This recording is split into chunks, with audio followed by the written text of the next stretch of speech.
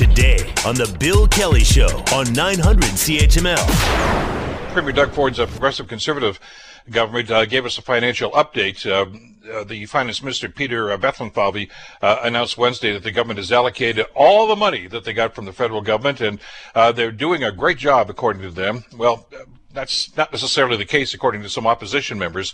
The province says that despite some claims from the opposition members, they have allocated all the cash. Ottawa sent, because we've talked about this, about $13 billion in COVID-19 contingency funds, which the Ford government says has now been spent. So, to try to whittle through this, first of all, I want to bring Global's Dave Woodard into the conversation. Here's his report. Within the third quarter fiscal update, the government says it's either spent or allocated all of the money dedicated from Ottawa to be spent on the COVID-19 response. But the government's own numbers show there's still about $4.5 billion in either contingency or reserve funds that will be used as of March 31st, the end of the fiscal year, to decrease the deficit. That number remains at about $39 billion, the same prediction the government made back in November. Doug Ford's Conservatives came under fire back in the fall when the province's fiscal watchdog said the government failed to spend some $12 billion in funds from the feds. Dave Woodard, Global News. So, we've got a difference of opinion here, but the numbers don't lie, and that's what we want to get into right now. This is money that the federal government had allocated, and it was specifically for COVID-19. I didn't think it was actually meant to try to reduce the the provincial government's deficit. Joining us to talk about this is Catherine Fife. Catherine is the finance critic for the NDP and the MPP for Waterloo. Catherine, thank you so much for the time. Glad you could be with us today. Good morning, Bill. Thanks for the invite. Listen, I'm not really great at math, but these are pretty simple numbers to understand here. When the government says we've spent it all, the cupboard is bare, and it's all gone to people that really deserve it in COVID. But when the independent audit comes out and says that they've still got money stashed away someplace, as a taxpayer, I got a problem with that. Yeah, no, and as you should.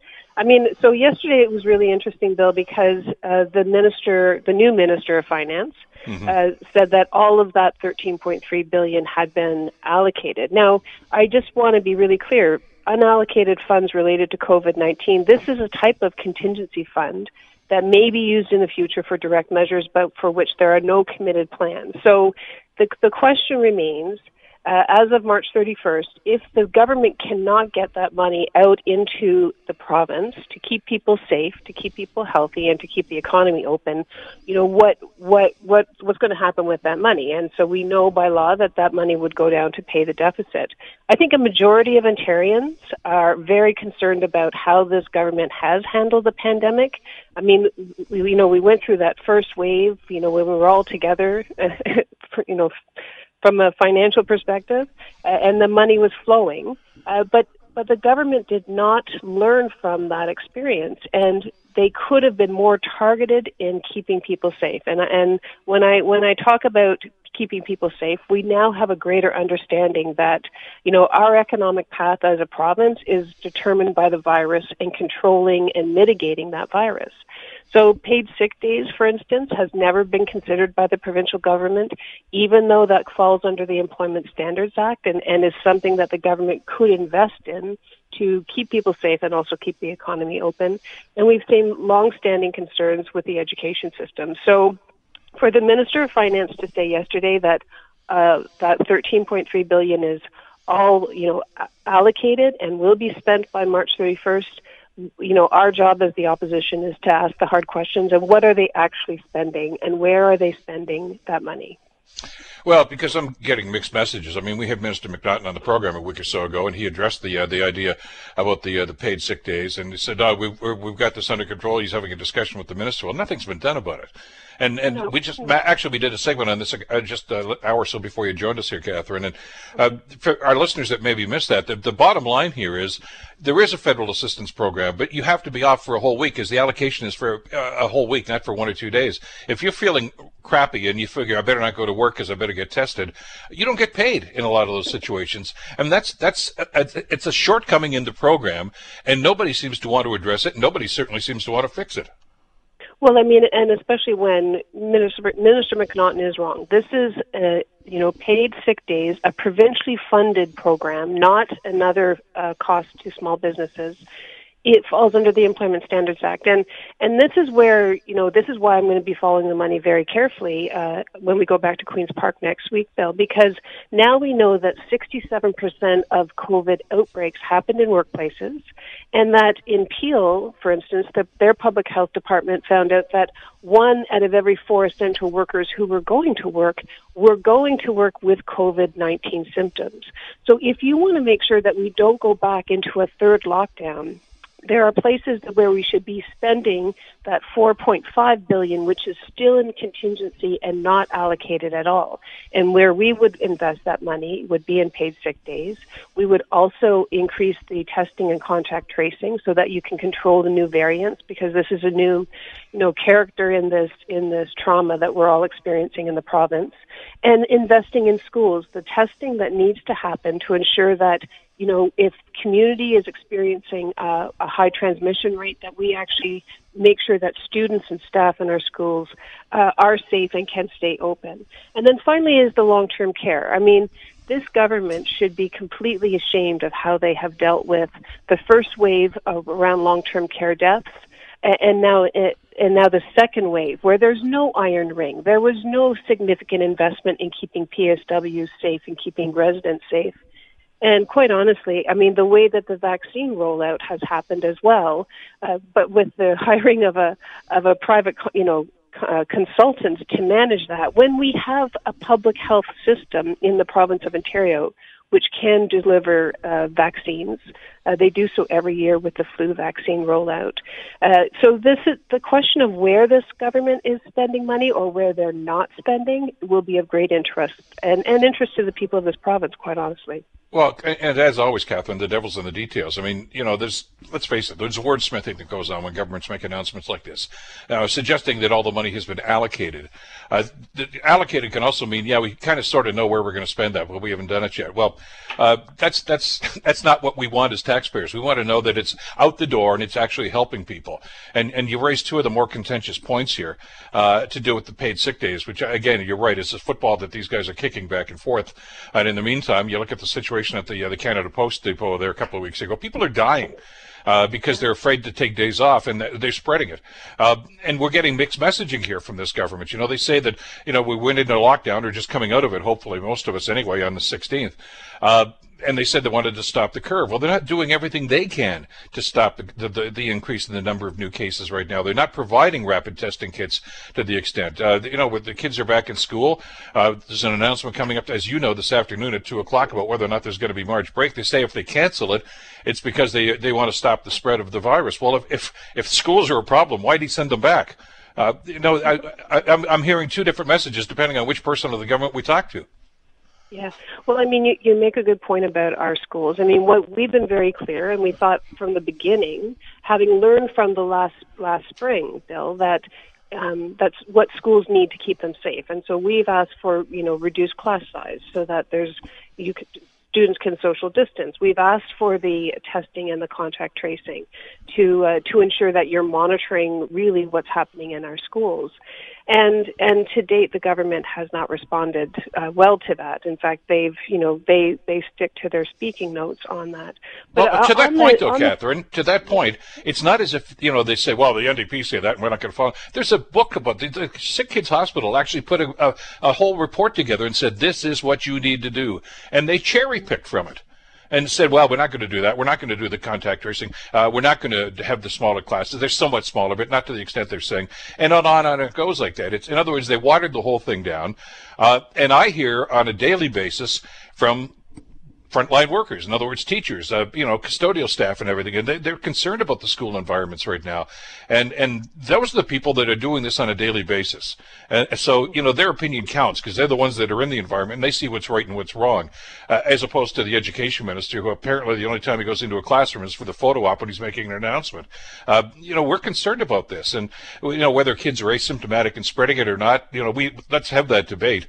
But we can't just go from one thing to another, one idea to another and switch it around, because what frustrates me as a taxpayer and as I watch these daily briefings from the Premier is I don't know where they're getting their data from, and I don't know where the data is to substantiate the policies they're putting in place. They're certainly not looking at the stuff about paid sick days. They're certainly not looking about what's going on in the school environments right now. Are they just throwing darts at a board and saying that's going to be the policy? Well, you do make a good point about the lack of transparency in how this government is making decisions, and I think that now that we have gone through this second wave, people have lost confidence in the government because they haven't been open and transparent, Bill, in how they're making these decisions. Just even on the schools piece, I mean, we do have to start thinking about how we're going to come out of this pandemic. What is our economic recovery plan going to look like? And, if you look at schools, for instance, and the fact that many don't have HVAC systems that are up to date so that there's air circulation, so people have confidence in the school system around air quality and reducing transmission of viruses, the government could have been very aggressive and invested in our school infrastructure. There's a huge backlog from a capital perspective, and think of the jobs that could be created by keeping our schools safe and investing in a healthier learning and working environment. And that kind of thinking just is not happening with this government. I mean, the Premier has said, we're going to spare no expense. Well, that is factually incorrect for the Premier to say that, because he's missed out on a number of initiatives that, one, would keep people safe, because now we have a full understanding of the importance of keeping people healthy and that connection to the economy. And when people say, we can't afford to do everything, we lost 158,000 jobs last month in Ontario. We cannot afford to miss opportunities to keep people safe so that they don't have to go to work sick, and they have access to some economic security by doing the right thing and staying home. Otherwise, we're going to end up in a third wave. And, my office here in Waterloo has already received a number of phone calls saying, people are just accepting that this third wave is going to happen. What we would urge the government is to spend the money that the federal government has transferred to Ontario, put that money into play by keeping people safe so that we don't have to experience another shutdown in the province of Ontario. Well, because the numbers tell a story, and the government can fudge the numbers any way they want. But, for instance, one of the areas that's always had one of the highest rates of new cases is Peel Region. And not coincidentally, Peel Region is a place where there are dozens upon dozens of distribution and warehouse centers. It's a trucking mecca. And those people are deemed essential workers, but they're not offering them the same protections. You get sick, you come to work, because if you don't come to work, you don't get paid. That's how this spreads. Don't give me this argument about, well, it might be the schools, it might be the restaurants. It's in the work environment where this is spreading. And you've got hundreds, if not thousands, of people working in those warehousing industries that have to go to work because they are essential workers, and the government's not giving them the full protection or the full financial support. Therein lies the problem. Yeah, and we've never seen the kind of coalescing of support for paid sick days as we have to date. We have small businesses that recognize that if a provincially funded program is in play, then their workers won't come to work sick, and therefore they'll be able to stay open. We have the chambers of commerce. We have public health. We have mayors of major centres, including Brampton and Peel and Toronto, saying paid sick days must be part of the economic recovery program going forward. That is the only way that we're going to be able to stay open and recover. And so to see that, the finance minister was asked this question directly. He said, and he danced around it. Like, the time to, go between the federal and the provincial government about whose responsibility it is very clearly the provincial responsibility to bring in a paid sick day program in a pandemic so that we don't have to experience a third wave and a third shutdown of our economy. Well, and there's a philosophical thing going on here, too. The Wynne government, the previous government, actually did institute 2 days of guaranteed paid sick leave, and that was a policy that was already on the books.